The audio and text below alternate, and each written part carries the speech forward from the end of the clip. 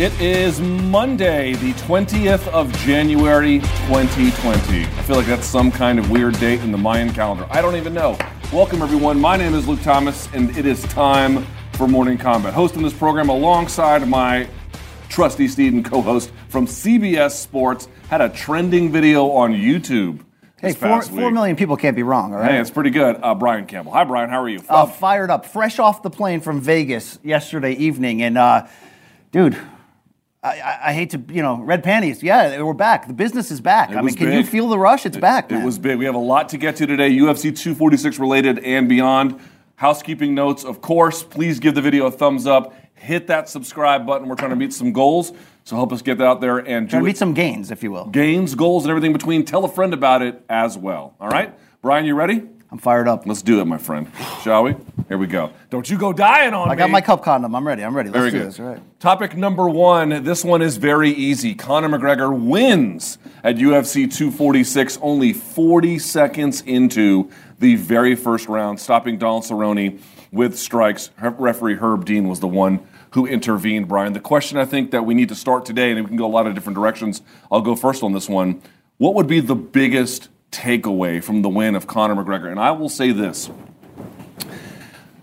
We all said he had to win going into the weekend when he does. But there was a question about what is actually really achievable with the win. If you get a split decision, what can you really say about that? If you dominated but it goes the distance, another set of narratives emerge. But what about the one where you beat Donald Cerrone faster than anyone's ever beaten him? What if you do it and he doesn't even land a glove on you? I still think we need to have some managed expectations. We didn't see his gas tank checked. We didn't see him go into a third round and see if his game develops in any kind of new way. In fact, I did it for Dissected. What we saw on Saturday was just kind of, for the most part, shoulder strikes notwithstanding, kind of classic Conor McGregor. But here's what I will say was my biggest takeaway. In terms of what was achievable, and in terms of what the goal was, get a win, re-inspire the fan base, get some good PR, because he needed it, and show that even in a tight window, that 40-second window, you are a force to be reckoned with again. I think he succeeded wildly. I think on all of those terms, he succeeded. Now, did I see anything in there that told me he can beat Jorge Masvidal? It was 40 seconds. I just didn't see a lot. Did I see anything in there, Brian Campbell, that told me he could beat Khabib Nurmagomedov? It was 40 seconds. There was no wrestling. I just can't make that kind of determination. Did I see, though, a guy who reignited passions in the fan base, who got good press, who got an important win in his third weight class, who set himself up in the catbird seat to re-inspire imagination and get people to go to the turnstile at the box office? He did all of it and then some. Everything that was possible, he did. That is my biggest takeaway. Absolutely. Look, what this was on paper, in an era in UFC with great matchmaking where you don't make get-well fights, this was a celebrity puffed-up get-well fight. Obviously, there was potential for him to lose it. There was some certain level of intrigue of Cowboy being a live dog and all that. But UFC's goal with this fight was to revive Conor McGregor's pay-per-view brand. And from that standpoint, this was an absolute grand slam. You want to talk about giving at least the illusion. You're right, in 40 seconds, we can't answer any of those questions. Is he a legitimate welterweight, gas tank, wrestling, all that stuff? But yet in 40 seconds, a complete return, putting all the air back into the balloon of this guy being a dominant finisher. And I think at the end of the day, even though Conor can talk, and that's a big part of who he is, the fact that he finishes elite-level opponents, usually after predicting and claiming it, is the number one calling card of why people keep coming and why he's such a great pay-per-view brand. And to return to that, and to remove... we talked about the crossroads where we're at here. If Conor didn't win this fight, if this was any kind of loss, it was disastrous. He would then become hey, let's fight Nate and let's find an exit strategy. What he did in those 40 seconds was completely remove that. That's off the table. Whether he beats Masvidal or Khabib or Gaethje or anybody else next or not, that's off the table. He's not a train wreck. He is somebody who seems like excess took a toll on him over the last couple of years, but he regrouped and put that back. And then you want to talk about, from a marketing point of view, what this means for the rest of 2020. 40 seconds is 40 seconds. People are going to go, oh man, I didn't really learn what I came to learn. Oh, it was entertaining, but I wanted more. I wanted 2 rounds of action. From a business perspective, that's the best way that fight could have finished, because those same questions we had coming in, is he all these things, we now push that ahead to the next fight. And that level of intrigue will keep you coming back, I think, at a higher pace than had he spent 2 rounds in there decimating him. It's almost like there's still a little bit of that illusion left. And we come for McGregor to see the show, but because he's so polarizing, there's always going to be that cut of the population who comes for the chance to say, I told you so. He's not that guy. And when you win in 40 seconds, you still leave some of those questions out there. Genius for marketing, the way it played out. I don't think UFC and Dana White could be doing anything but bathing in dollars after this. I'm sure you've seen it. I posted a piece of hate mail I got because I apparently refused to call it a fixed fight. You see a lot of the fixed fight birds coming out here. I'm not suggesting that they're in number enough that anyone should be concerned, nor am I suggesting there's any real merit to the position. I don't think that there is, but that's not the point. The point being is Conor was so dominant inside that 40-second window, a small window, but still, he was so dominant. People, particularly his critics, maybe more than just his critics, his haters, the people who just can't stand the guy, it brought them out into full force. He is a magnetism, or I should say a magnet rather, for controversy in all forms, frivolous, fun, serious, and everything in between. And you're going to carry, as you noted, that part forward. Plus, we were sort of worrying about this pre-fight. Is he going to inspire us to reconsider his heights, or are we about to discover what his floor is?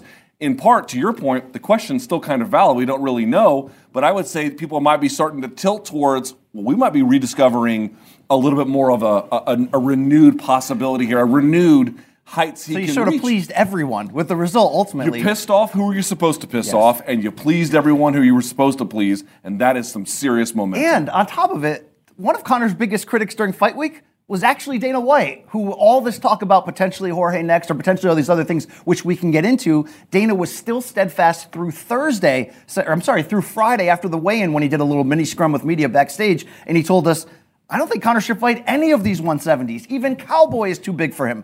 That's the boss saying that on Friday when Conor went out and decimated Cowboy at 170. Yes, they're blown up lightweights. All of that is actually true. But when your proof and your eyes show you a full 170-pound man looking that crisp, that imaginative, that explosive, in that short window, even Dana afterwards said, I'm no longer going to make those comments. He can fight anybody he wants. Like, that's impressive. Cerrone went the distance with Robbie Lawler. Now, Conor wanted to claim that he has the wins in 3 different weight classes. He was the first person to do it. Well, he's the first person to do it at featherweight, lightweight, and welterweight. He's claiming knockouts at all 3. Stoppage losses, but even then, Jared Cannonier has it at heavyweight, light heavyweight, and middleweight. So he's actually not the first, but he might be the first in those divisions, and that's still impressive in its own right. Only reason I bring it up is I had some concerns about his power. Not that I thought it was phony, but Nate Diaz does have a good chin, but it's just one opponent, 2 fights. What do we really know? And here's what I'll say: Robbie Lawler couldn't put Donald Cerrone away, and their fight started identically with smashing into the clinch. I remember that. Robbie Lawler kind of bombed on him early, and in that one, Cerrone hung on at least to lose a decision, but he didn't get stopped. He just didn't have that opportunity here against against Conor all this time later. But my point about the power, what's kind of interesting about it is, I don't know exactly if he's as big a power puncher at 170 as at 155, because I want to see him fight somebody who, yes, Cowboy went from 155 to 170 and had 10 fights at 170 and beat good guys. But to really see, I need to see somebody who can't make 155, like a Tyron Woodley. But here's what I would say no matter what. He pretty clearly has enough firepower for 170. Yeah. He clearly can hold his own there, one way or the other. When he's dialed in, which was the theme of this week, right? From that first press conference on Wednesday where we're like, okay, what Conor are we going to get? Rattled Conor, aggressive, trash-talking Conor? No, we got gentlemanly, humorous, jovial, humble Conor. And I know some of the debate all week is that the actual guy, or is this just a very smart PR campaign to sort of go up against the negative headlines, the sexual assault accusations, all of that? And it's not like we didn't see what happened at the press conference when they shut Morgan Campbell down. That was, a kick to the face of journalism, by the way. But that notwithstanding, you know what the biggest accomplishment I think Conor had this week, even better than reviving himself as a legitimate fighter and proving he can fight at 170, this was a masterful work of PR. I mean, an absolutely masterful work. And you know it's true when you know your own friends in the business, your own media friends, your own friends who work for UFC, who you know are non-Conor guys, who are like, man, that POS, off the record to you are going, hey, man, if Conor acts like he just did the last couple of days publicly more often, I love that guy. Right. Remember that guy? I love that guy. Sign me up. I'm not a guy who hates Conor McGregor, but I didn't love the way he would treat other opponents, Aldo and Alvarez. I got to tell you, I've never liked Conor McGregor more than I liked him this week. And I respect Conor after the fight when he was asked about that at the press conference. What would happen when if and when you fight Khabib again? And he was like, honestly, he's like, look, this is who I am. You may see me sparked again, but whether this was 100% authentic, whether this was a man who, in this wild 3 years since he was last on top of the mountain in UFC, has really gone through enough a lot of it self-inflicted. I can believe that he's partially enough of a changed man to make that feel real to me, what he's saying. Right. But even if it's bullshit, that's a masterful PR move because he kind of went through there and revived himself in a way that the best historical combat sports superstars, the ones that you cannot get enough of, I'm talking about Ali, Tyson, Mayweather, they were able to constantly float between being a hero and villain in the public eye and just change genres constantly. And that gray area is really where the interest level is because it makes you care about them. If you're predetermined to hate them, you have plenty of reason to keep hating them. If you're predetermined to worship and idol them, then they give you plenty of reason. But in between that gray area, they're showing so much humanity that it's so relatable that Conor is obviously the star of this era, of this lifetime, from the standpoint of ticket sales. But I think from the standpoint of capturing our imagination, and this week was that new chapter. This is like David Bowie going, hey, I did a funk album and a rock album. Let's try a country one. This was Conor sort of going, hey, let's try to be America's sweetheart, and it worked. I'll tell you this. Last thing about it was I would say is a lot of folks were worried because if you looked at the way he was before, he'd have this intensity and this animosity and this sort of verve that would carry right through into the fight. It was all kind of one note by design, and we thought, well, if he's going to be one note and he's calm, does that mean he's going to be a different fighter? Is he going to be too calm? Or is he going to trade off something for maturity in terms of being a fighter? Well, it turns out not at all. He was as ferocious as normal when the fight began. Had cleaned up mechanics. Again, a lot of classic Conor weapons, a couple of new ones thrown in there for good measure. But I will tell you, to me, it's like, look, will he stay out of trouble? Your guess is as good as mine. I have no idea. But I would actually say if you're a Conor McGregor fan, maybe you like the old days of antagonism, and I still kind of think if he gets face-to-face with Khabib, you're going to get a whole lot of that back. Cowboy didn't throw anything at him. We have to remember that, right? In the pre-fight, Cowboy did nothing but be like, I respect this guy. Assiduously avoided it. I don't think Jorge's going to do that, and we know Khabib's not going to do that, at least in terms of what he represents. But here's my point. If you're a Conor fan, you should be heartened because I actually think rather than a change being a distraction, if he is to achieve new heights, Brian Campbell, I don't think he can do it without the change. I don't think he can do it without being a little bit older, a little bit wiser, a little bit more of pick my battles smartly, stay focused in training. And we'll see if he says he's going to go back to training after 1 or 2 days off. We'll see if that actually happens. I tend to think that it will. But to me, I likened it on my post-fight show to Tiger Woods changing his golf swing. And that's nerve-wracking. Or how about even or his women habits, yeah. That too. But how about the Pelicans teaching Zion Williamson how to run again? Yes. I mean, these are very, you think, wow, that's really scary. What if we don't get that right? But it turns out that those kinds of changes under the right conditions, under the right sort of leadership, or in that particular case, medical supervision, this is a little bit of a different case, those are actually what you need to take the next step. And for me, I got to tell you, not only did I like the way he was acting on Fight Week, I don't know what the situation is with the sexual assault allegations. We'll see what happens. But in terms of, I think, setting himself up to maximize his potential, that's the Conor McGregor at age 30, 31 that he needs to be to get the best out of himself. He cannot do it doing the same old things. I want to say this. When when we give takes on any polarizing athlete, you get half of the population being like, oh, you're a whatever. Shill, you're a. And certainly, you always have to put in play this. When a star is on the level of Conor, when he wins and is back like this, yes, it helps everybody. It helps our careers. It helps everybody. We put that out there just to say it. But one thing, I kind of want to believe the image that he put through. I don't know if you saw the interview with Ariel Helwani last Monday on ESPN when Conor talked heavily about drinking in the training camp for Khabib.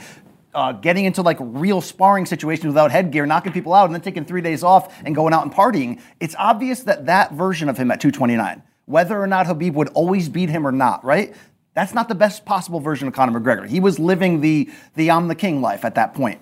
The fact that, look, he's such a great loser. Conor McGregor is the best loser UFC has ever seen because Ben Askren's a pretty good one. There's a few of them, but he gets right back on track. He wants a rematch right away. He wants to publicly kind of talk it out and figure out what went wrong and share with you. I think he was doing that again, saying, I was in some pretty bad things in 2018 and 2019. I was believing my, hype train a little bit too much. The fact that he seems to come around full circle on that, I'm not here to completely advocate him as a human. I'm here to tell you that this is a compelling story that's ongoing, and it's hard not to be behind if not cheering for him to win, which we don't really cheer for win and lose in journalism. Obviously, there's a reason not to, but cheering for him to be relevant and to be there at the table and to be the very best of him, I got to give him credit for what he was able to do this weekend in that regard. He could have gone down the path of self-destruction. And again, the jury's still out. We're still very early into the process. That's the best decision he ever made. I mean, the amount of noise that Jay's letting into my ear hole right now is just, it's ridiculous. The point being is this, and we'll move on to topic 2, which is, I'll say this. Again, the journey's not over. It's going to be a long while before he can really find something to really say he's a brand new person. He's going to have to stay out of trouble. So certainly all that is the case. But he could have gone down that path of self-destruction. He had the financial wherewithal. He had the career accomplishments. And something about it, the whole situation, again, his own malfeasance included, has sort of forced this change. I want to see it brought to its full potential. But you have to kind of commend that. You have to commend a guy who made a choice, and he took the harder, more difficult approach of the two in terms of rebuilding some things that had been lost. People love winners, first and foremost. The casual public that buys pay-per-views, they love redemption stories even more. I mean, that's really the bottom line. He has that potential. And the redemption story will continue. Here we go to topic 2, which is, okay, great win for Conor. Superb win, really. But again, best I think he could have done given the circumstances. So what's next? He is saying he's not looking at opponents. He's saying he's looking at the calendar, maybe March, maybe May. We'll have to see. But the 2 finalists, Brian Campbell, go first on this one. They are Khabib Nurmagomedov at 155, which Dana White says, whether we agree or not, he is entitled to a title shot, Conor McGregor, or at 170 with Jorge Masvidal. Who should be next for Conor McGregor? I got to give Dana credit, all right? Dana is who he is, right? He's the greatest, carnival barker of our era and our generation. I don't know if you heard the speech he gave at the post-fight press conference. Go back and listen to it if you haven't. It's the most lustful, energized, yet detailed and passionate speech of why Khabib needs to be next.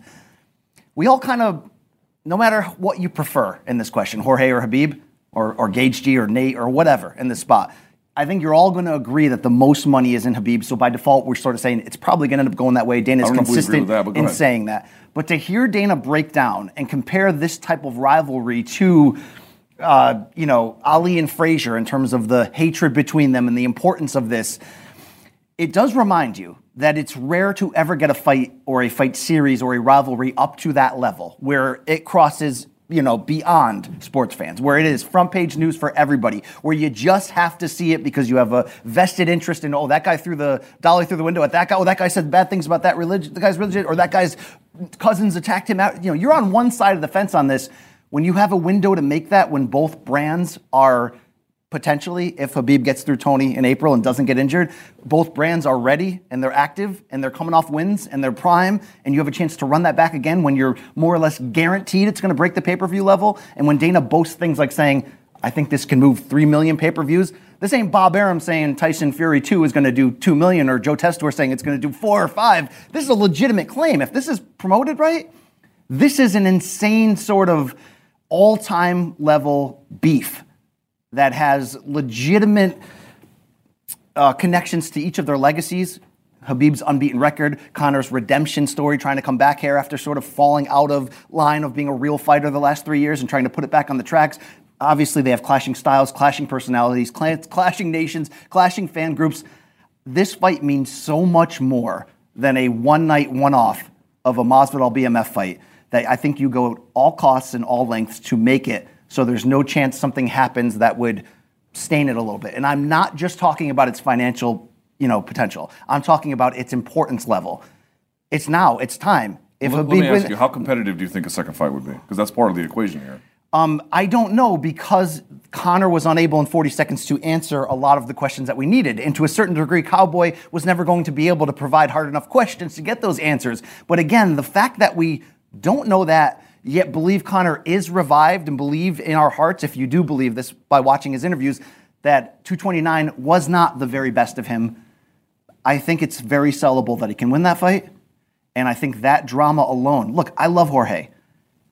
When Conor says Jorge has a history of when Conor says Tony and Khabib have a history of pulling out and that he doesn't even think that fight is going to happen, I mean, what the hell? Khabib's fought 7 times in 6 years. That's not a lot. That's a track record of injury and issue staying out. But if Khabib beats Tony and he's healthy, you 1,000,000% cash that in right now, and it's not just about the money. I love the Jorge fight, but that's a one-nighter.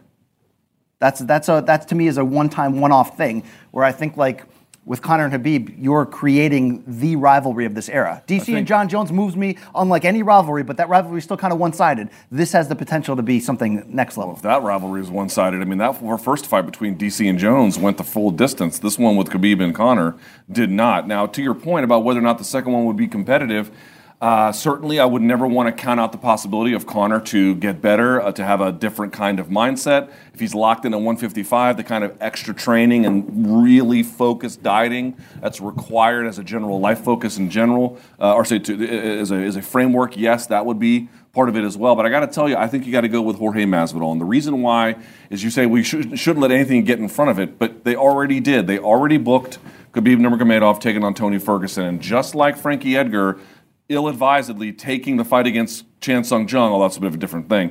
But the point I had made was, even if Frankie gets through that fight, you're not getting out of there unscathed. Do you really think that Khabib is going to get out of there with the Tony Ferguson fight without taking? Can I amend quick and just tell you? The guy's never been knocked down. He's never been cut. I get you. You asked me what's the pick. The choice is Khabib, but you're right. There's many ways, in fact, where that wouldn't happen. So let me get to that. Again, with Tony Ferguson, Khabib Nurmagomedov, never been cut, never been knocked down. He's going to get one of those. Yep. One of those is going to happen to him in that fight. That's first of all. Second of all, it takes place in May. With Ramadan, April, what am I saying? With Ramadan, unless they had a super quick turnaround, now it's not going to happen until August or so, maybe even September. That doesn't fit Conor's particular narrative. Third, I noticed something this past week. Before the fight, so the fight had not even taken place, I saw that the scrum of Jorge Masvidal, the night he was launching his Mezcal, went and trended on YouTube. I've never seen that before. I've seen many, many times after a fight, a video trends from Conor or Nate Diaz or Jorge or whoever. But Jorge wasn't fighting on the card, wasn't fighting at all, just showed up, promoted his liquor, and that video hit over 1 million views and trended on YouTube. The big momentum right now is behind that guy.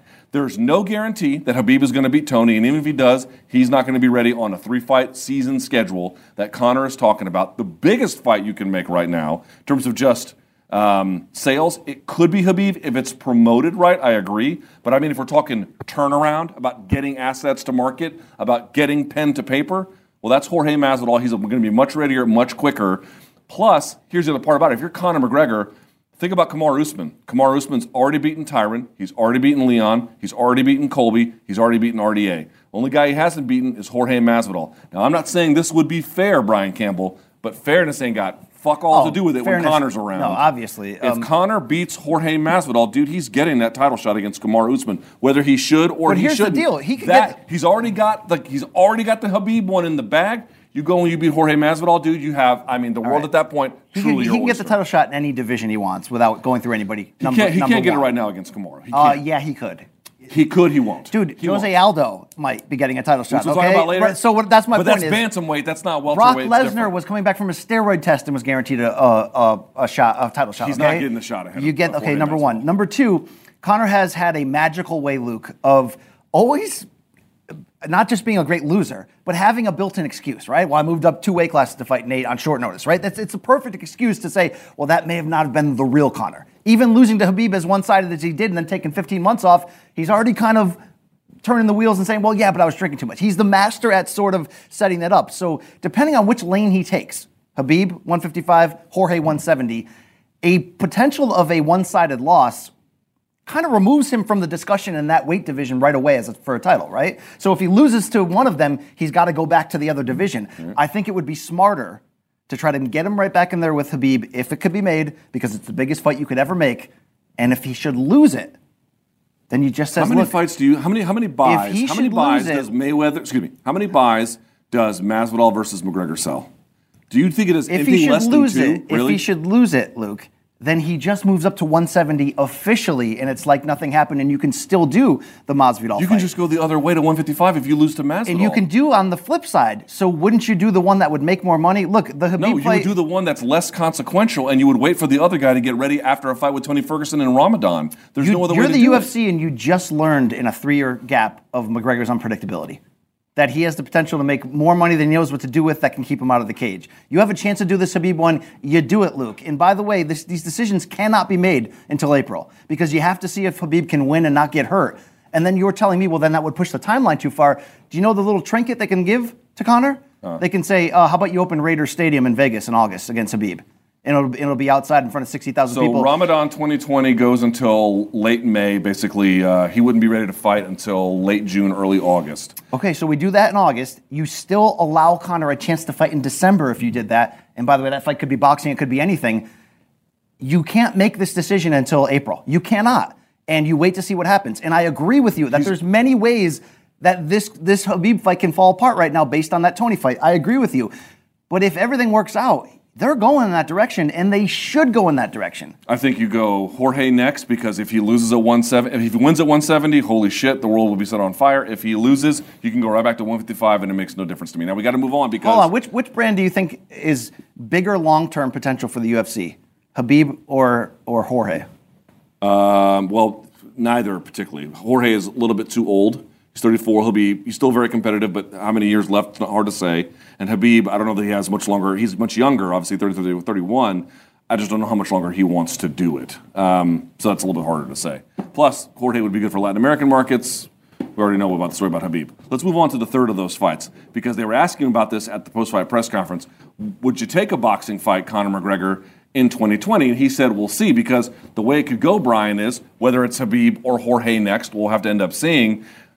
Doesn't mean he has to fight Khabib. What if Khabib's not ready? What if, on the other hand, Brian Campbell? Yeah, sorry, I was. It ends up being Manny Pacquiao or Floyd Mayweather. What would you say is? Let me ask you the question in this way: what would you rather see if he's going to take a boxing fight? Would you rather see him rematch Floyd, or would you rather see him fight Manny?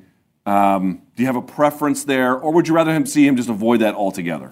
I would rather see him avoid it altogether as a fan in me. I want to see him come back and fight 3 times in MMA and see if he can have a legitimate second chapter of his career, all the things we're talking about, be a title contender in 2 divisions, all that. There's way too much money on the table for him not to take a boxing match this calendar year. I firmly 100% believe he will close the year. Win or lose in his second fight of this year in MMA, he will close the year in a boxing match. It just seems to match up with the priorities of Dana White and this fledgling Zuffa boxing thing that he wants to get off the ground. It would just make a ton of sense that way. I know people are interested in the idea of a Manny Pacquiao fight because they haven't seen it yet. Here's the problem. Manny's still too good. He's still too great. Really he would absolutely destroy McGregor. He would attack from the same angles and quickness that dropped Keith Thurman, right? Your unbeaten welterweight champion at that point. McGregor would have a hell of a time with, despite the size advantage. If he's going down the boxing road, I think Floyd Mayweather's the fight to make. You're adding extra level of intrigue because Floyd will be 43. He will have been out of a competitive environment going all the way back to the 2017 first McGregor fight, and you're putting on the line Floyd's 50-0 record. Floyd built his entire marketing campaign around that 0, TBE, all of that stuff. If he would somehow retire with 1 loss and it was to an MMA, obviously that's the sell right there. And I think with the years gone by, Conor may have overachieved in that first fight. Maybe Floyd didn't turn it on too late. There's a lot of things you can say, but he didn't embarrass himself. And I'm not here to say I love this and I want this, but I'm here to say it's happening, and I'm here to say Floyd brings much more compelling opportunities in there of why the bizarre and farcical thing of putting a boxing against an MMA guy actually has historical implications, because this is not an exhibition. This would be a real fight, and Floyd 0 would be in line. First of all, you're absolutely right about Manny Pacquiao. For folks who didn't realize this, he's been on fire of late. I know he's 40 years old plus at this point, but he hasn't looked this good in years. Ever since he beat Lucas Matisse, he has been on an absolute tear. This is not the time for McGregor to fight a guy like that, period. The answer is obviously Floyd, for all the reasons you mentioned, plus I'll heap on it one more. Yes, 43. It would be, I mean, I don't know how competitive it was the first time. It's to a degree up for interpretation. It would be more competitive this time. I firmly believe that. But here's the real reason why you want to do it beyond the fact, because look, would a McGregor-Pacquiao fight sell? Yeah, it would do really big business. Maybe not as much as one with Floyd for a rematch, but still good enough. But here's the reality, Brian, you know this as well as I do. Floyd is the MMA boogeyman. He reigns. No boxer has grabbed the consciousness of MMA fans more than Floyd Mayweather. Floyd Mayweather drives MMA fans crazy because he trolls them, because he beat their most celebrated star in a fight that was designed for him to look good. Then he goes to Japan and beats all of the Japanese hardcore MMA fans, Delight and Tenshin Nasukawa, and so on and so on. And he keeps antagonizing them and he keeps egging them on. And to a degree, you have to admit, the blueprint that Mayweather built for himself in terms of his self-promotion as well as his financial aggrandizement, Conor followed a lot of it. It's smartly. I'm not even bagging on him. It was the right thing to do. Look at the success of it, right? So Floyd is the guy that MMA fans want to see lose more than anyone. You have to make it that direction. It's more competitive, it might make more money, and it means more to the community because Pacquiao, frankly, to MMA fans, kind of revered. They really like his all-action style. They may not have been keeping up with his most recent fights, but if you ask him, do you have a positive view of Manny Pacquiao? Well, the fight against Mayweather sucked, but in general, he's got good knockouts. He goes for it. Dana White was saying he was his favorite boxer. He bought the Manny Pacquiao shoes, the whole 9 yards. So you have to go in the Floyd Mayweather direction. Now, do I want them to go in that direction? I'd like to see a year where he fights Cerrone, Masvidal, and then Nurmagomedov. To me, that would be the best year he could possibly have. But I get it. Zuffa Boxing was supposed to have an announcement in October. October passed. November passed. December passed. We're now in January. They're still kind of hinting at it. They need those two to put some electrical charge into that Frankenstein. All right, let me ask you this. Let's say we did that fight in December for whatever. Floyd, Maymac 2. Here we go. Let's say Conor's second fight, he loses, but loses respectfully. Okay. So the brand is not damaged. He just lost a hell of a fight against Khabib or whatever. Okay. We go in 5 million pay-per-view buys for Maymac 2, or would it be muted and go down to about 3.5 because we've seen it already? I mean, the potential, if you market this right, I mean, I don't know. The perfect storm of that media tour that Showtime so well put on, by the way, the first 2 stops, incredible performance art. The last 2, I want to forget they ever happened. Yeah. That was a perfect storm within a perfect storm. Like that was just talk about selling a fight. Could you grind it up to actually exceed the 4.4? I'll tell you this much. If he loses, let's say he fights Masvidal and loses, but loses respectfully, I think you end up doing less. But let's say he goes out there and starches Masvidal. One punch KOs him flat, stiff, the whole 9 yards. Jose Aldo style. Maybe not 13 seconds, but similar kind of just, frozen body. The kind of way that Masvidal left Ben Askren. I think in that particular context, you actually might be able to do more. To me, it really hinges on how he looks in his next fight. Is he really back, or is he back in that, did he stop the bleeding? That's really the question. How much, because really if it was going to be more than the last time, you have to give them a good reason to think that. A good way to show that would be to change your lifestyle and then have the results match the lifestyle to say, aha, now when we circle back here, because time is a flat circle, Brian Campbell, now we have a chance. Now we have a chance to do things a little bit differently this time. But if he goes in there and he kind of shows us that we already saw his ceiling, I tend to think not. There you go. Fair? That. I like that. It's very fair. All right. You're fair, but you're firm.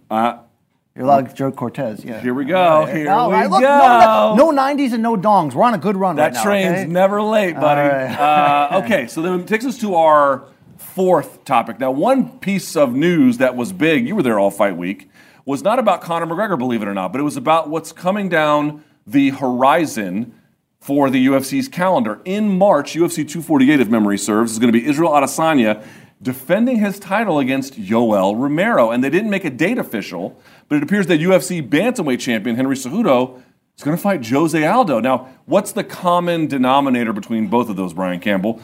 Yoel Romero coming off of a loss. A hard-fought loss, a controversial loss, but a loss just the same. Jose Aldo, you can say the same thing about Marlon Moraes. People have said, is this the end of meritocracy? Is there anything different about the two scenarios? I have to tell you, this is where I come down. I have no problem whatsoever with Adesanya versus Romero. I have every problem with Aldo versus Cejudo. Let me tell you why I want to see where you come down on this. Here's why I think there's a critical difference. One, he has missed weight a few times. That's not great. Which, credit to Jose Aldo, he made this one time a bantamweight, no issue.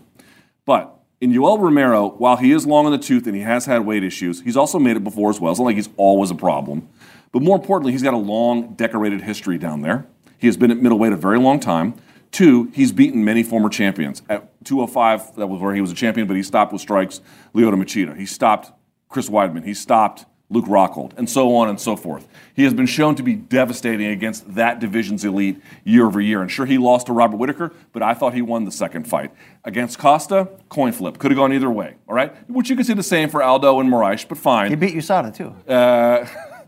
I'll let you make that claim. But the point being is this. He has shown to be a demonstrated winner down there against very, very clear opposition. 2, most importantly, there's no one in front of him. If you want to go through the rankings perspective, that's one way. Of course, it should be Costa. That's the way it would go, but he's not ready. Whitaker's out there, but he just lost, and obviously he's got some issues he has to work with, so that's a separate issue. There's no other real contender out there in front of him. I know Cannonier is close. He might end up fighting Till. We'll have to see how that whole thing goes. But from a position of the guy's been down there, the guy's beaten champions, and really there's no one else in front of him, the UFC has a choice to make here. They want to keep Adesanya busy. This is the way to go. Aldo, to me, is totally different. He has no record at bantamweight other than one fight, which he lost. Granted, it was close. You could have gone either way, but that's it. Okay, he made weight, and that's fine. But the other part is, if you look in the rankings, Aldo, do you know where he's sitting right now in the rankings? No. 8. He is sitting at 8. Those rankings are bullshit, though. Okay, you're going to put him a lot higher. You're going to put him higher than, and this is the important part, Peter Yan. You're going to put him higher than Aljamain Sterling. I know those aren't the sexiest fights. Those are deserving fighters. Corey who work. Sandhagen? Sandhagen sitting at 4. Those are 2, 3, and 4 right there. You could go. So here is my point. It is so shitty to those guys who've been putting in the work to go this direction. The last thing I'll say, Brian, before I pitch it to you and your shit-eating Cheshire cat grin. Wow, all right. I'm teasing. Is this. The only reason they're doing it is because Brazil's old stars have not produced enough new ones. This is to give a jolt to the Brazilian market that really kind of need ones. Costa was the fight to make for Adesanya, and they couldn't. We'll see if they can get that going, if he can get past Romero. I had faith in Korea, but, you betcha she didn't pan out, right? Fair enough. So this is the reason they're doing it. Because, yes, he's got a little bit more star power. Do you really think Aldo versus Cejudo does gangbusters on pay-per-view? It does not. Might do more than Cejudo versus Peter Yan, but that's not the reason. The reason is... Peyoche Yan, please. Get it right. All fair right. enough. The reason is they got to give it an old pat on the rear end to the Brazilian market, and that's all. All right, Luke, can I talk yet, or you want to finish the show? Go ahead, peasant. So you're 100% right on Jose Aldo. It's bad aesthetics. It's bad for the ranking system. It's bad that we're not even talking about an empty division. If this was an empty division, you'd be like, I'll grab any star who has a pulse that I can put him in there. You're right. All those guys deserve it. Corey Sandhagen, you're the man. You should be publicly being like, this is BS. Yet I love it, Luke. I love the shit out of it. Jose Aldo at 135 has the potential to be an absolute killer. Kind of left the back door open against Moraes. It's his fault he lost that fight. This is one of those where I'm telling you it's the wrong move, but it feels so right. So can we just go forth with it? I don't think it feels that there's right. Only one man. Are you really dying to see that fight? I am. Really? Something Why? happened. Look, Jose Aldo, I've got a lot of respect for him. But as a fan, I never really bought in on Jose Aldo. He's kind of boring. He's kind of, he is what he is. Something about this turn of old Jose Aldo, something about the way he fought against Max twice, being so willing to go out on his shield, and the way he's attempted to sort of revive himself in the past few years, and now the dedication and the commitment to this cut to 135. I think there's a window for him to actually become a champion in this division and put a nice capstone on his legacy. Does he deserve this title shot? No. Are they doing it for business and all those reasons? Yes. But there's only one man who can save us from this cringe, and it just might be Jose Aldo. I don't think he does. He's doing his own version of Portuguese-spoken cringe, and neither the Romero... Hey, Captain Cringe wants it, though. Dude, since when has that... I know Dana was like, they both want it, and... Since when has that ever mattered in any other... There was a fight called Bisping Henderson 2. It mattered there. Yeah, exactly. Here's why it matters. It matters when, we want to make more money with this fight than with that fight. But the idea that, because both competitors want it, that's a reason to do it. That's only a reason to do it when the UFC also wants to do it. It's never ever moved them when they didn't want. There's not like they didn't want to put in the fight and they go, both guys want it, so I guess we have no choice at this point. It's just a convenient excuse to make it. Look, man, I don't think it sells that much more than it was before. It's good for the Brazilian market. Obviously, if he wins, it'd be tremendous. But what if he doesn't and he goes in there and he looks terrible? Now what? Now what do? You burned an opportunity to make the right fight. You're not he doesn't wrong, look Luke. any good at bantamweight. There's a lot of different ways this could go just terribly, terribly wrong. There's a lot of ways it can go great, by the way. And shout out to Adesanya's balls, because Dana echoed this. He's like, anyone that might have a problem with this, what else do I want my stars to do? Right. But be like, I want the toughest guy in the jail. So let's do it right now, day one. Most top boxers, top fighters would be like, woof, don't have to take on that guy. Yeah. Someone else took care of it for me. He's like, no. I want to make sure I get credit for taking care of it. No. I plan on fulfilling my legacy, and it starts right now. Buckle up. Let's be there. All right, let's do this. And last but not least, Brian and I, you can catch us at the Barclays Center on Saturday because Showtime Championship Boxing is back. And in your main event, Danny Garcia returns to to the Barclays Center, which he has not won his last 2 times out there, by the way. So he has won there many times, but the last 2 have not been that case when he takes on Ivan Redkach. So the belief behind this one, Brian, tell me if you agree, is that, well, Danny's probably the better boxer of the 2. Certainly got better wins, although the Devin Alexander win is a nice win for Redkach. Okay, but in the end, he is looking to stay busy because he's got eyes on a bigger prize. Is that a fair way to look at this? Yeah. Or are we giving Ivan too little credit? No, this is a fun stay busy fight. We have to understand this was supposed to be Errol Spence Jr. That's what the plan was. You remember after Errol Spence beat Sean Porter, Danny Garcia's in the ring. They were supposed to do it this time of the year. Obviously, Spence's accident has delayed it. So there's a reason why Danny Garcia is looking to get a southpaw in there. There's big business ahead if he passes the stay busy test, and he's always a monster draw at the Barclays. You got to give him that credit, close to his home in Philadelphia. Ivan Redkach is what he is, but he's fun. He comes to brawl. He's on a 3-fight win streak, and you look back at that win against Devin Alexander. Yes, a faded former champion, but he absolutely dominated him, Luke, and knocked him down 3 times and finished him. This is a fun opportunity, and you consider this. Danny Garcia has a chance at Pacquiao or Spence next. That's why he picked this southpaw right here. Danny Garcia, I think, has kind of evolved into being the welterweight division's most dangerous puncher. He's really proven that. Go back and watch the Granados and the Rios knockouts. If he deposits Ivan Redkach and makes a statement here, that very well could get him the Manny Pacquiao fight. And that would certainly matter for his career. There was a time after he beat Lucas Matisse in 2013 that we thought he deserved the Floyd Mayweather fight next. He thought he deserved it. He never got it. This could be his opportunity at really becoming the level of star that he wants to be. Obviously, there'd be a welterweight title at stake.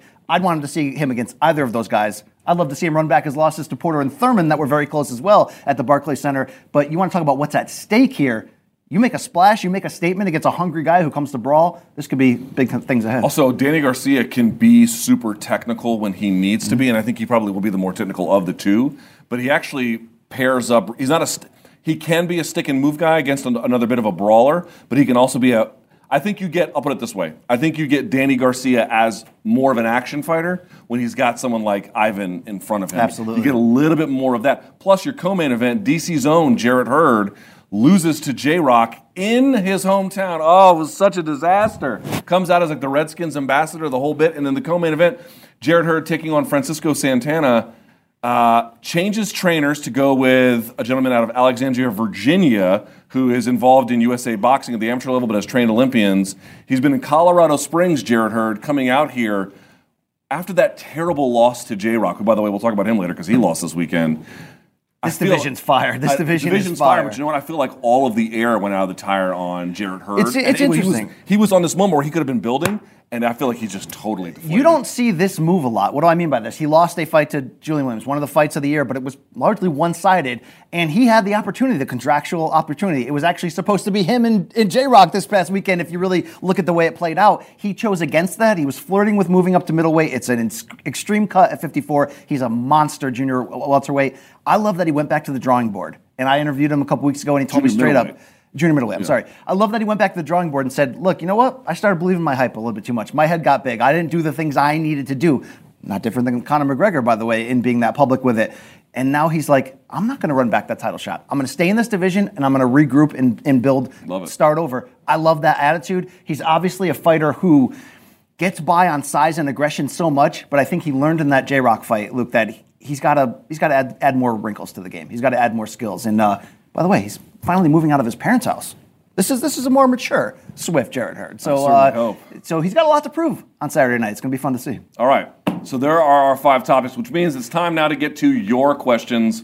It's DMs from Donks, ladies and gentlemen. Let's see if we got any animation. There it is. Look at that ass. By the way, Jay is telling me to make sure you put your earpiece back in. Why can't you? Well, because every 2 minutes it's like trying to blow it's my... clipping? It's just clipping? There's a static and feedback. It sounds like Jay playing guitar. Did you see his Johnny Cash video that he put out there?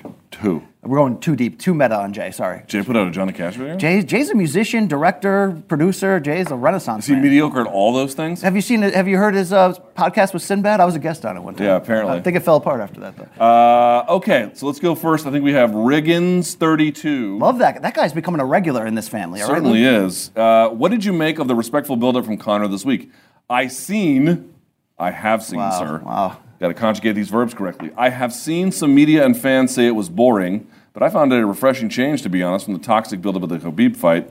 The same people would probably further criticize Conor if he returned to that. We kind of went over this, but you didn't. I don't know if you weighed in on it. Do you like this Conor? I do like it a lot. I need him to still be the Conor if somebody agitates him and somebody activates that, because that character has become such a monster draw in this sport. I mean, it's insanely fun to be at in fairness, though, isn't it the case with everybody? Like, you can get, who's the most respectful person? GSP. Maybe he never broke it, but I feel like you've gotten He wore the jorts that time and made that awful line to Matt Hughes in the Fair enough. cage. But that was staged. But I mean to say, even the most, like, for example, even De La Hoya, I remember, dude, when he was getting the bear, when Mayorga was like, I'm going to drink his wife's breast milk. Bro, you had De La Hoya losing his mind, and I understandably. So, like, my point being is if Conor keeps it cool, but then loses it against Khabib, okay, loses is a strong word, but I wouldn't really mind it. I don't think he's going to go down the level of nastiness. I think he'll return fire for fire in certain situations, but you have to remember the build to 229 was insanely off the rails at every step by Conor. Every step he was going for the throat. So I think you're going to see a much more reserved, confident. If it escalates, he'll fire back. But we just want to see him be a little bit more human. I mean, you can go back and watch that build and look at his comments. I think there was a lot going on in his life, maybe even beyond drinking. I think there was some issues. If he works those out, it'll be fine. I did ask Dana White Friday. I said, hey, any fear that the pay-per-view numbers for this Cowboy fight will be muted because Conor's not being Conor? And he's like, no, I could love seeing him get more sanity in his life and live that. He said at the post-fight press conference, he goes, Conor's happy. That's the difference. Yeah. Before he was pissed off and just angry at things. You weren't quite sure why, because you're rich and you're winning, but whatever. But he looked happy. Yeah, dude, be happy, stay cool. Jim Zorn, staying positive, acting medium. You know what I'm saying? Keep it medium, Jim Zorn style. All right, next, from Emilio Brucia, I guess, Bruce A. Do you think we will see more and more fighters using shoulder blows in the clinch from now on? So he famously comes out and hits him with that. So for Dissected this week, I looked at John Jones doing it a couple of times as well. Although Jones did it to push a guy up and then turn him and then take him off of his feet. Did it to Anthony Smith, did it to Rashad Evans. My answer to this one would be, you'll probably see a little bit more of people trying it, but it's not one of these things where like no one was doing it because no one knew about it. It's kind of hard to do. It's situationally dependent. The other person's got to be leaning in and be ready for it. Cowboy just kind of took it because I think he thought it was going to stop, or he wasn't expecting it to be as damaging as it was. You'll see people try it, but to me, it's like it's a little bit more than a foot stomp, which do almost nothing. It's a little bit more than that, but it's not a whole lot more than that. It takes a very smooth operator and a very not checked out opponent, but not fully checked in opponent. So slight tick here or there, I wouldn't expect a game change. No, I mean, Israel Adesanya already went on Twitter and said he's inspired by it. He wants to add it. I think the best thing that it showed was that Conor knows he needs to evolve. Mm-hmm. And I'm sure in your Salt and Pepper video, Professor, you went back and showed that. But like, remember early Conor? He was doing a lot more than being a one-dimensional guy who's trying to set up the left hand. I'd like to see him return to that, be a little bit more of a mixed martial artist and work in the kickboxing and work in all of that. Probably never going to be great on the ground, but I think the fact that he's 31 and still evolving, that's a good sign. Yeah, two things I would take away from it. One, attacking in all positions. And two, one of the reasons why he got tired against Diaz the first time is because he's doing spinning wheel kicks and jumping switch kicks. A little shoulder shrug, very economical. That is a good point. Doesn't tire you out. We don't have anywhere else to talk about Cowboy in the rest of the show, right? No, what do you want to say? So much for that beating that narrative that he can't win the big one. I mean, that's a really bad loss for him. Do you think so? I do think. And do you? Here's the other part, though. Like, can we be super cynical? 36 years old. Well, can we be super cynical and honest? Is he? Does this kind of just prove that he's a B-level compiler? And does this just prove he's MMA's Arturo Gatti, which some people are trying to say? He's that blood and guts warrior that we're going to love the character of. But every time he got close to that upper level, the door slammed shut. Well, here's the thing about it. People were calling him. I don't know exactly how you want to label it. Let me tell you how I don't want to label it. I really resent the idea that he's a choker.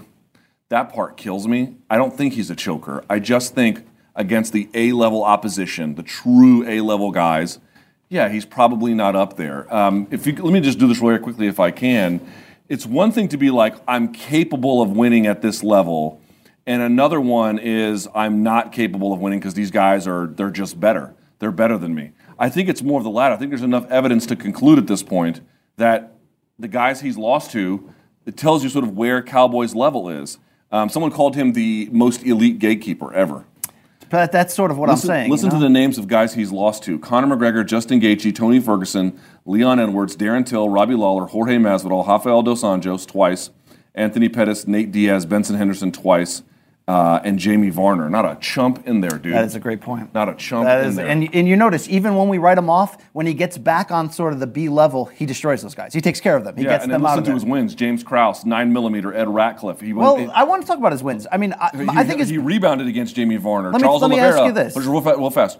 Charles Oliveira, Jeremy Stevens, Melvin Gillard, KJ Nunes, Evan Dunham, Jim Miller, Eddie Alvarez, Miles Jury, Alex Oliveira, Rick Story, Matt Brown, Mike Perry, Al Iaquinta. Not a chump in there either. Okay, but not a champ in there either. No, not a champ. That's right. I think his best win is Eddie Alvarez. It was Alvarez's UFC debut. Iaquinta, yeah. And it was the way he did it was technical and all that. Iaquinta was a big win to regain the brand, but he doesn't have much better than that outside of like Benson Henderson. No, those are probably his best wins. This is what I mean. Against true A-level guys, he's probably not that guy. But I don't think he's one of those guys who was capable of winning and just fell apart. He just fought better guys. I think he's always had mindset problems, Luke. I think it's a bunch of bullshit, honestly. I don't know. How much does it change you as a fighter what your goal is when you're actively telling everybody, I don't care about titles. All I want to do is fight as many times in the year and get as many paydays as I can and go buy more power tools and go up in the hills and ride my snowmobiles. And that's great if that's his passion. Yeah. But what I'm saying at his potential, I don't know if he fully cashed in on it. Oh, I see what you mean. Yeah, but that's one of those like chicken and the egg things, which is to say maybe also being that happy outside the octagon. God, yes. Maybe being that happy outside the octagon also makes him that happy as a person, which actually gets you more in the end. Where if he tried to leave this sort of like, not aesthetic lifestyle, but he was so hardcore focused about getting better, he'd get bored, he just couldn't do it. Like, to be able to get what you get out of Nurmagomedov, not even the very best fighters can do that. It takes a certain kind of real, intense, hardcore focus where you have to be able to put off most of the rest of your life. If Cerrone would be unhappy doing that, I don't know that he would be a better fighter. That's what mine was doing last week. Yeah, it's great. It sounds like it's like a power tool. I watched Alien vs. Predator this weekend. It sounds like one of those things coming out of the eggs. Well, did you see Cowboy dressed like a Confederate Army general on the way into the fight, and his son was in the same suit? I didn't see it. Did he surrender at Appomattox? All right. Yeah. Question 3 from Traveling Craft Enthusiast. Is Dana White saying Nurmagomedov is the next fight to bring Jorge to the negotiating table quicker and maybe lessen his power? Habib is already booked for a match, and Dana is too smart to not realize the monetary potential of a BMF fight between Conor and Jorge. Yeah, we've sort of been over this. This last thing I'd say on this, a lot of people read into like the intention of certain things, like, oh, Dana White's going to say this to get this reaction. Well, he does. Okay. Did you notice Paulo Costa got brought back into the conversation this past week? Okay, in part that's true, but it's also a little conspiratorial. Like, he probably actually just wants to see that fight. He probably believes that's the fight. Maybe he's not even thinking about it. But he also said after Askren beat Lawler, oh, we're going to run that back. And then they just didn't run it back. So whatever he says may not actually happen at all. Anything else you want to add? Nope. All right. You have another job to get to, I'm sure. I have a couple more jobs. Diarmude Ward says, although Adesanya Romero has been confirmed for March, would Conor headlining that card give Adesanya an even bigger push? Obviously it would, but you're almost hurting yourself business-wise doing that. Why would you be hurting yourself? Because Adesanya, I think, is ready to headline his own card and do his own big business. So Conor's a separate as we saw with this card. Okay, but as we saw with 245, which was 246, which was a barren undercard. Yeah. You're selling just Conor. I don't think you're going to have 2 title fights below Conor ever again. So I'm always of two minds. On the one hand, it's like if Conor's going to compete, you don't want any second act there because you're going to get overshadowed. Yes. On the other hand, it's a Conor card. You're never going to have more eyeballs, and it's a bit of a chicken and the egg thing. I don't know which is which. I'll say this, like they've put Joanna Jędrzejczyk on they put her on, I think, a couple of Conor cards. It has certainly turned into a bit of a hardcore fan's delight. I don't know if she ever got past that. But, she was ready to headline. And also, Tyron Woodley was ready to headline. He was on the undercard of UFC 205. So the fact that you're ready to headline, to me, wouldn't be a reason not to do it. Being overshadowed, if you really believe that would be. Dude, he's not going to fight this soon. I know even with him wanting to. He said March. It's not going to happen. I'm telling you, it's not going to happen, dude. You're not going to risk these 2 potential paydays of Jorge or Habib. There will be no Justin Gaethje interim fight. There will be nothing. They're gonna wait to see what happens with Habib, and then you try to make either fight for August. That's what you're doing, dude. That's what you're doing. Last but not least, I've ran many successful MMA promotions. Have you? Yeah. You can call me Bjorn Coker. That's a terrible name. Yeah. All right, let's go to Tink Tinkin, Tats, and Jax. All right. What do you think about the tweets that came out of Usman's account on Fight Night? Wow. Yeah. They say it was hacked, but a lot believe it was Ali. No, A lot is a Conor. lot believe. Yeah. Is there a survey that was done? No, it was Conor. Just wondering your thoughts. Love the show. Yeah, there was a lot of N-words in that. There was a lot of bad that A lot of N-words, a lot of sexual assault threats. Here's what's crazy though. The second it happened, and everybody's, people are texting me, going, "Oh my God, you see this, whatever," and my response was, "Wow, that's awful. ... Hell of a way to promote a fight." If it was, get out of here! I'm not going to sit here and say I agree with Conor that it was planned. I'm saying even if it is a hack, oh my God, Luke, even if it is a hack, Usman is now in the conversation. There's a hack here, all right. Usman's in the conversation when in reality he has no business to be. Why? Because that's the most difficult fight of all of them for Conor. I agree. It's the one that would sell the least out of all of them. Agreed. And who's the one name that was uttered inside the cage after the win? The one name. Jorge. I didn't hear Khabib. I didn't hear Jorge. I heard Usman. What did he say? He said, "I want to fight them all," and then he mentioned Usman, and Usman's like, bring it on. I thought he mentioned the guy with the house coat. And then the guy on the panel, I didn't hear him mention Usman. I thought I heard him. I mean, I didn't see the broadcast. I'm only going what I heard in the arena. If I missed it, I missed it. I thought he mentioned Jorge, and then he mentioned Paul Felder. He didn't mention Kamaru. Did he? I thought I did. Okay, here's the point, dude. I've seen people being like, "Oh, could have been Ali Abdelaziz," who does run many, or not run, but certainly has access to many of his fighters' accounts. But a couple of things. I'm not demeaning Ali for this, but he does speak English as a second language.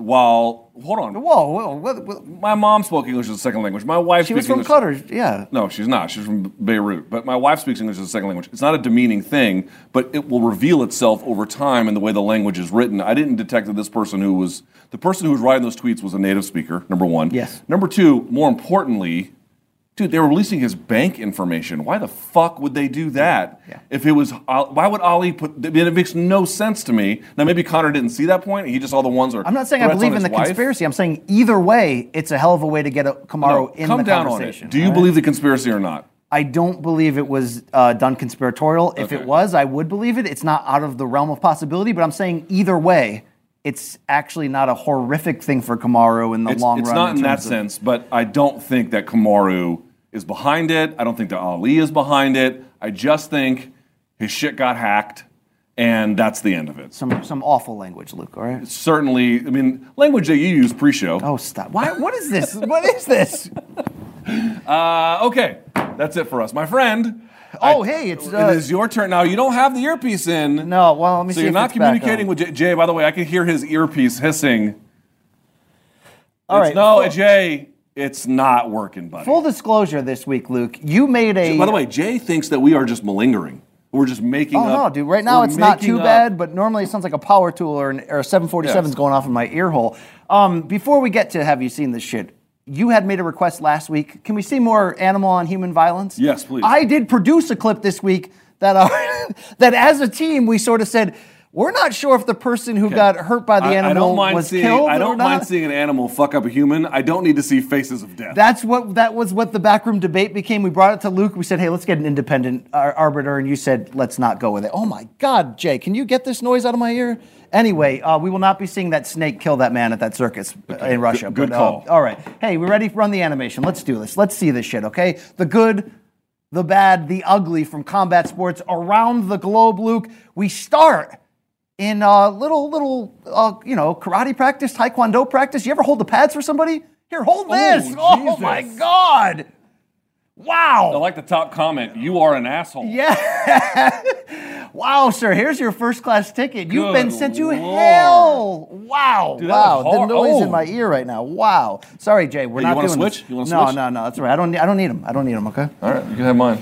Wow, Luke. You don't. That's the instructor taking out the kid too. That's not good. You don't need that. All right, we roll on from here. Rebel FC10. I think this is Russia. Check out Gazavat Suleimanov on the right. Oh! Now serving elbows, Luke. Bro, you fight some dude with an Amish beard who's got some P's and Z's in his name. You're about to call it a day. I think he's probably from Dagestan, right? Oh, I mean he's got to be. Look at this. So he misses one. Wow! Hold that, son. Wow. Gonna have to see a dentist after this one. Whew. Good Lord. Yeah, dude, these Russian dudes, They're in a hurry, With yeah. the Amish beards, I ain't playing with them. Wow.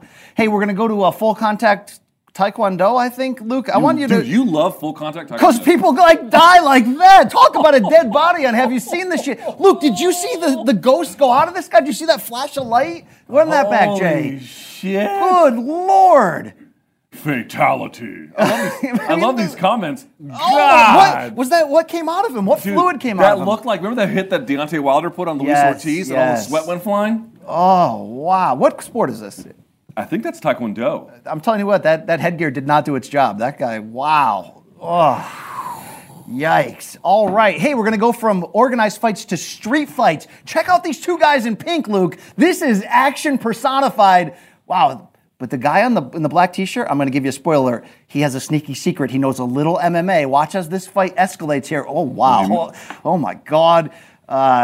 Look at that takedown, Luke. Okay, what do you do when you get him down, right? You want to get him out? Well, he's got the one lady who's dragging him. Okay. Watch out on the left. We might have to bleep this out. Dude, what Latin American city are I they don't in? know, but we're about to see Why Dong. is she What is stripping happening? him? Cover that ish up. And look at that. This looks like Rousey Tate. Check that out right there, right? The armbar's totally wrong. I think he's got it. I think he tapped it, right?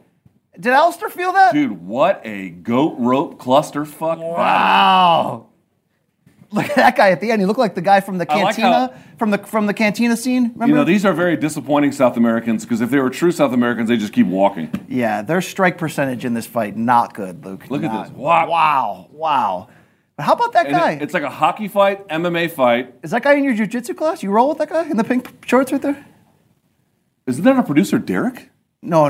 That's not Derek? That guy does not have That's a not body that- of that's a not D1 that D3 athlete. scrub? No, so we were going to go from possible Dong here to Derek, you wear some interesting underwear. Luke. Unfortunately, we can't show the video of the snake suffocating the underground circus performer. Yeah, I don't need to see deaths. in Russia. So we're going to roll on to this, Luke. Rule number one about this video: we're not supposed to talk about Fight Club, but what the hell's going on here? Is These two women? Is this some jail chicks gone wild? What is this? Dude, what? She's just holding her arms out like an inflatable tube man. Is this the same place where Kimbo Slice fought Sean Gannon? What is this, Luke? This looks like a movie set that went, like, where all the MMA fighters go straight to DVD. You know what I'm talking about? Yeah. Okay, who is that in the red gloves? Is that a male or female? We couldn't figure this out earlier. In the pink gloves? Yeah. Is this a chick fight? I can't really tell. This is like, what's But that? people are this is underground, right? People are betting. You think this is fake? Well, the guy, they got a Foot Locker employee to be the referee.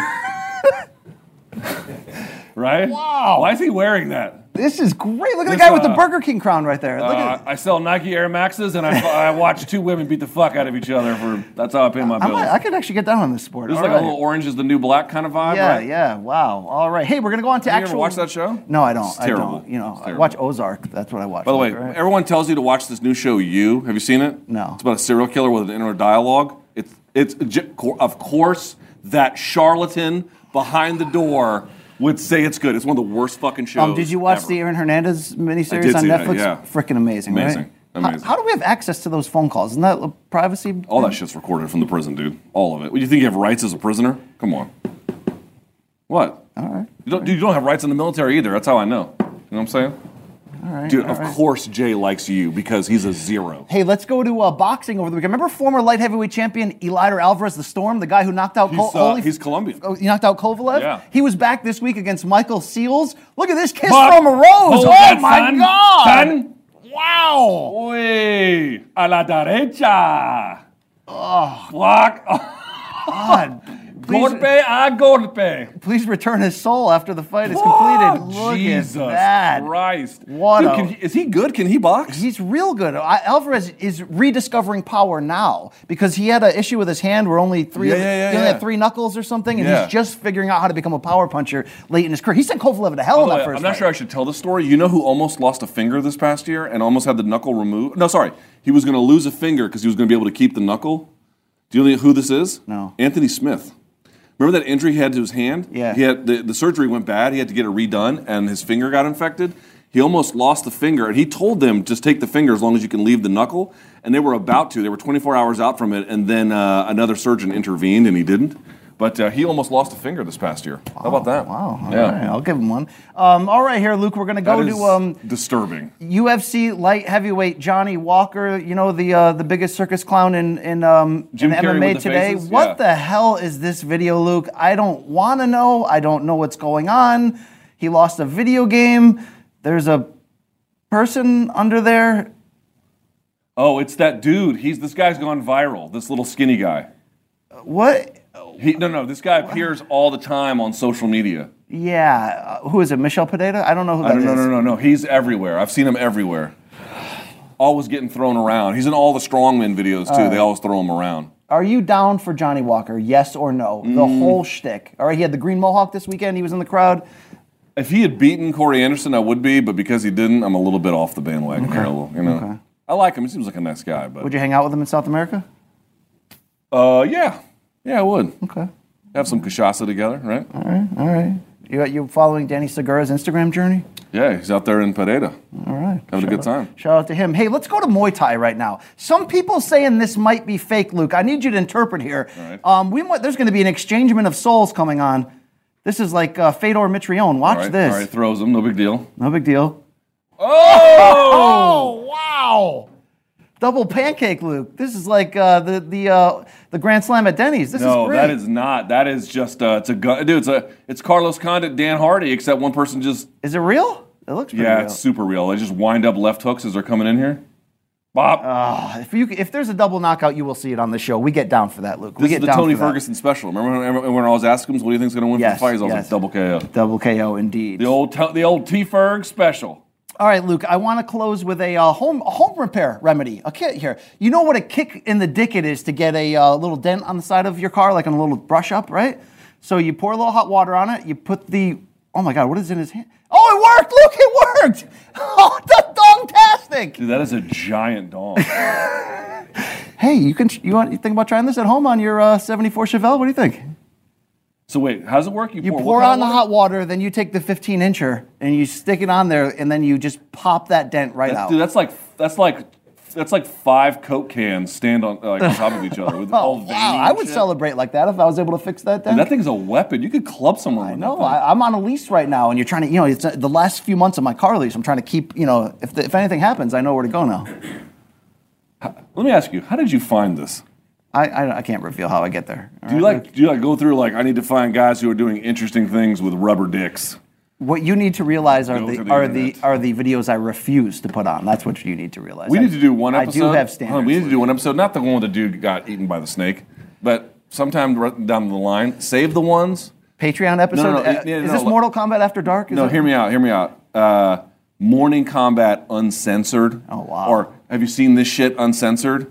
I mean, at some point it would just devolve into 2 guys fucking based on what you've shown me. God. But short of that, maybe there's room for that. I don't know. All right, Luke. All right. One day I'm waiting for you to be like, have you seen this shit? It's 2 guys banging. Okay. Who's winning, Luke? And I'm going to be like, I don't know. Faces of Death Edition, MK Ultra. All right. There you go. Yeah. Have you seen that shit? Yeah. I've seen that shit now. Time for odds and ends, sir. What did we miss? What's one thing that happened in the combat sports world? We talked last episode about how this February 22nd Tyson Fury Deontay Wilder rematch is going to happen, double pay-per-view, double network, and they hadn't done anything to promote it. Well, they finally had a press conference last week in LA to kick it off. I know there's only so much you can take from an interview, right? From all that. There's only so much you can take. But when I watch this thing, I feel like Deontay Wilder is in a much more focused place. If we are going to score this press conference and try to feel what we can learn from it, I'll tell you what Wilder's doing this time around. Not getting caught up in the mental wars and games and traps that Tyson Fury sets. He's cold and calculated like he is in the ring, and I feel like he has some kind of advantage entering this fight. Here's the biggest question we had about the... Serious question. Is Tyson Fury still calling him a dosser? Yeah, on and off, yeah. Do you know what that means? It's like a vagrant, like a homeless DOSS person. is Department of Social Services, so you're basically calling somebody like a... It's like a vagrant. Yeah. The question was after that first fight, right? It was 50-50. It was basically even. It ended up in a draw, although Tyson Fury got screwed. Is who can improve from that? Who did worse? Was it the fact that Tyson Fury had just come back, or was it the fact that Wilder, admittedly, was deer in headlights for most of that fight? He took him a while to figure it out. I think Deontay Wilder's had the better year in terms of fights that mattered and certainly 2 sensational knockouts. I've got some fears about Tyson Fury. It's Change trainers, If you too. go back on his career, it's always sort of been when he's motivated, he looks insanely good. When he's motivated to get over that mountain against Klitschko and prove everybody wrong. When he's motivated to come back against Wilder and finish off this redemption story. But in between, I've seen him put on weight. I've seen him look not so impressive. Remember when Steve Cunningham dropped him in 2013? I've seen a lot of that. I think this year was certainly a step back, right? He goes to ESPN for the brand recognition. I feel like it was almost a step back in the ring. Obviously, he can put it all together on fight night, and what I'm saying could be muted. But I just picked up on some things there. I don't think he has that same internal focus this fight around. Changing trainers last minute is certainly a red flag. I feel like when you're not coming in there against Wilder with all your ducks in a row, you could be obviously setting yourself up for disaster. I'm going to call an audible. I was supposed to do one on J-Rock. I'll just skip it. J-Rock did lose, but how about Roxanne Modafferi winning? She was like a huge, I think the biggest underdog of minus 850 or for Macy Barber or plus 850 for her. I'm not sure who had the plus and the minus Barber there. was minus 1,000. She was minus 1,000. Yes. And I'll be honest, not that I said that those odds were fair, but I was like, yeah, she's probably going to win. Someone was asking me for betting picks. I'm like, don't do it, but your safest bet is probably this one. Whoops, there you go. First of all, never do that kind of thing. Second of all, look, Barber was clearly injured, and it clearly played a role in her performance. But there were some things she did on the ground where if it was a function of like losing focus because you're injured, no harm, no foul.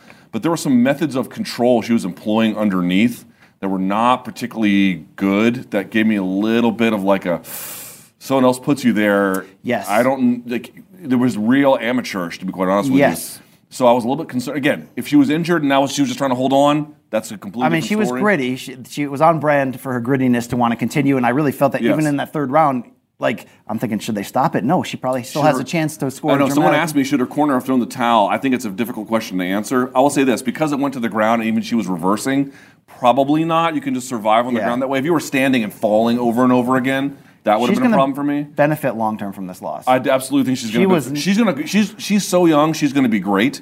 But it was one of these things where it was like, dude, John Jones's, legacy is a hard thing to chase. Don't worry about that. Be Yes. on your own path.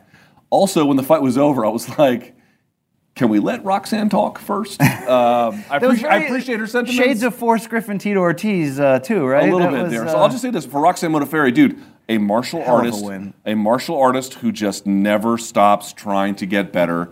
Don't sleep on her. She is a capable competitor. She's very durable. She's Super very durable. gritty. She's and she'll legit good on the ground. Like, can we Yes. say that out loud? Like, she's good on the ground. Not a great athlete. Look, I if don't Macy think. had won this and if she had won it by stoppage, she was fighting Shevchenko this calendar year. There's no question about it. There's nobody in that division. Even Yeah. Dana told Aaron Bronstetter, I can't keep her away. She's texting me like crazy. I'm afraid of her. Yeah. I got to give it to her. She's not ready for that. This is perfect for her. Yeah, agreed. Shout out to friend of the program, Brian Kelleher, coming back after missing Yes. all of 2019 with injury. Big Boom. win for the bantamweight right there. And fellow MMA beat panelist. There's hope for us yet, Brian Campbell. he shouted me out there in person. He's a big Luke fan, so Yeah. that was good. And you mentioned that Julian J. Rock Williams lost his 154 title. Yeah. Jason Rosario was a plus. J. Rock was minus 2,500. You're shitting. Yeah, I'm not shitting you. Jason he got Rosario housed. was plus, I think, 900. Yeah. And this was not a one-punch caught him. No. This He was got dominated. a 5-round destruction. Yeah. He got in. Here's the thing. He showed a great chin because he took some bombs from J-Rock, but he got inside on J-Rock, which is kind of interesting because that's the strategy Williams used to beat Jarrett Hurd. Right. He out-Jarrett Hurded Swift Hurd. He got on the inside and just outdid him. Right. And I give Jason Rosario, I panned this fight. I didn't think it was worthy of a Fox main event. I didn't think this was the right fight. It was a homecoming opportunity for J-Rock. It was all about let's give him his moment. Yeah. And Banana over here took the damn moment and did. he did it. Jason? He did it the damn right way. He got inside and he just broke him down systematically. This division is wild. Jermell Charlo's back. Tony Harrison's still lingering. Aristendi Lara's still lingering. Jarrett Hurd trying to come back this weekend. Everybody's under PBC. It's going to be fun this year to see what happens. Competitive as shit at 154. So there you have it. Say what, Jay? Oh yeah. So The Mission Impossible guy? Jay, can you speak to me now? Oh, yeah. We have a viewer. Yeah, shout out to Buretic Joseph, Yeah. who's checking out the this episode hospital. live right now from the hospital bed. I don't know what it's for. I don't know if he's having that procedure done. I had that, Luke. It changed my life for the negative. Don't ever get it done, okay? You had a vasectomy? Yeah, it's not. You're shooting blanks? It's not the right direction to go. Okay? Why? It was a hack job. It was just not the. It was the worst day of my life. Okay. I had a 75-year-old Vietnam veteran. I didn't research. I didn't know he only works 1 day a week. I didn't know he had no sympathy. Are you like Cannibal Corpse now? And I didn't know he didn't. Blood? I didn't know he did. That is disgusting. I didn't know he didn't offer drugs. You know, everyone else is like, "Oh, my guy did it in 13 minutes, and he gave me drugs to take on the way in." Where the fuck did you go? Back in time to 19th century dentistry? I basically went to like, You went to like some steampunk outfit. I went to some noodle place in Bangkok. Got a side dish and a vasectomy. But shout out to our friend and listener right there. We got passionate listeners. Remember that guy from Scotland that sent us that damn card? Yeah. Hey, I'm just glad you didn't make a Caitlyn Jenner joke. Oh, my God. Yeah, thank God you didn't. What did you say, Jay? We wish the guy from the card here. Yeah, we wish Beretic Joseph a well recovery. I love our fans. A lot of our brethren in the industry watch the show as well. Did you get accosted over there in Las Vegas, even though you kept a low profile? I kept a low profile. Yeah. Made a lot of great friends though in our business. I got one thing to say. Okay. The MMA journalism field is getting a little sketchy right now. In what way? A lot of alliances. A lot of showy people right now. Showy. A lot of hey, it's media day and we're all in line waiting for our one-on-one interview, but I'm going to take 15 minutes to ask the fighter what his spirit animal is. You know what I mean? And I get that there's gimmicks you can do on media day and stuff like that, but there's a lot of showy stuff going on. Can we get back to journalism here? I mean, come on. That's why I don't go to those things, man. Yeah. They're just not that great. Yeah. Just going to the buffet line, you know. I mean, look, it's tough coming from me, the tip guy, but, you know. Yeah, exactly. I mean, we're going to lecture everyone here. Seymour Hersh on... Hey, I was very professional today. You're going to have to give me that, okay? I know. It's so weird watching your CBS work. I'm like, he doesn't do any of that stuff for them. I was watching your video, that one it was number 2 on trending on YouTube for a while. It was you, Rashad, and CBS Sports HQ. And I was like, wow, Brian is so great on this video. Why does he turn into a degenerate weirdo? No, I've got 20/20 vision now. Pneumonia almost killed me. I'm back. I'm ready. All right, I'm ready to turn this career around. I back. People are gonna. I back. Trust me, I back. People are gonna have to wait for Morning Combat Uncensored to see the after hours me. Okay. All right. Hey, we got to do another drinking show. What do you think? I know, we do. We have to figure it out maybe when the Habib fight when we're in Brooklyn. Oh yeah, that would be kind of fun. Oh yeah, that'd be great. That'd be great. All right, we'll see you on Friday. Real quickly, a bit of a programming note. Brian and I are going to do the prelim stream on YouTube for Saturday for Showtime. For the Danny Garcia will be the main event, but there'll be a prelim card. He and I will be at the desk working it. And he and I will be working the weigh-ins. Friday. How about that? What time does that start Friday? Noon. I'm told 1. 1 p.m. Eastern on Showtime's YouTube and Facebook accounts. Yeah, it should be you, me, and Paulie Malignaggi. It's going to be Danny Garcia and Ivan Redkach on the scales, Jared Hurd, etc. It's going to be a fun night in Brooklyn. It's going to be really good. Fun weekend in Brooklyn. So Brian and I have a lot of work to do this weekend. Please join us if you can. We really appreciate it. Until then, like the video, subscribe to the channel, tell a friend about us. Always appreciate that when you do. If you want to follow us, look down on your screen. That's how you can do it. That is Brian. I am Luke. Until next time, thank you guys so much for watching. May all of your gains be loyal.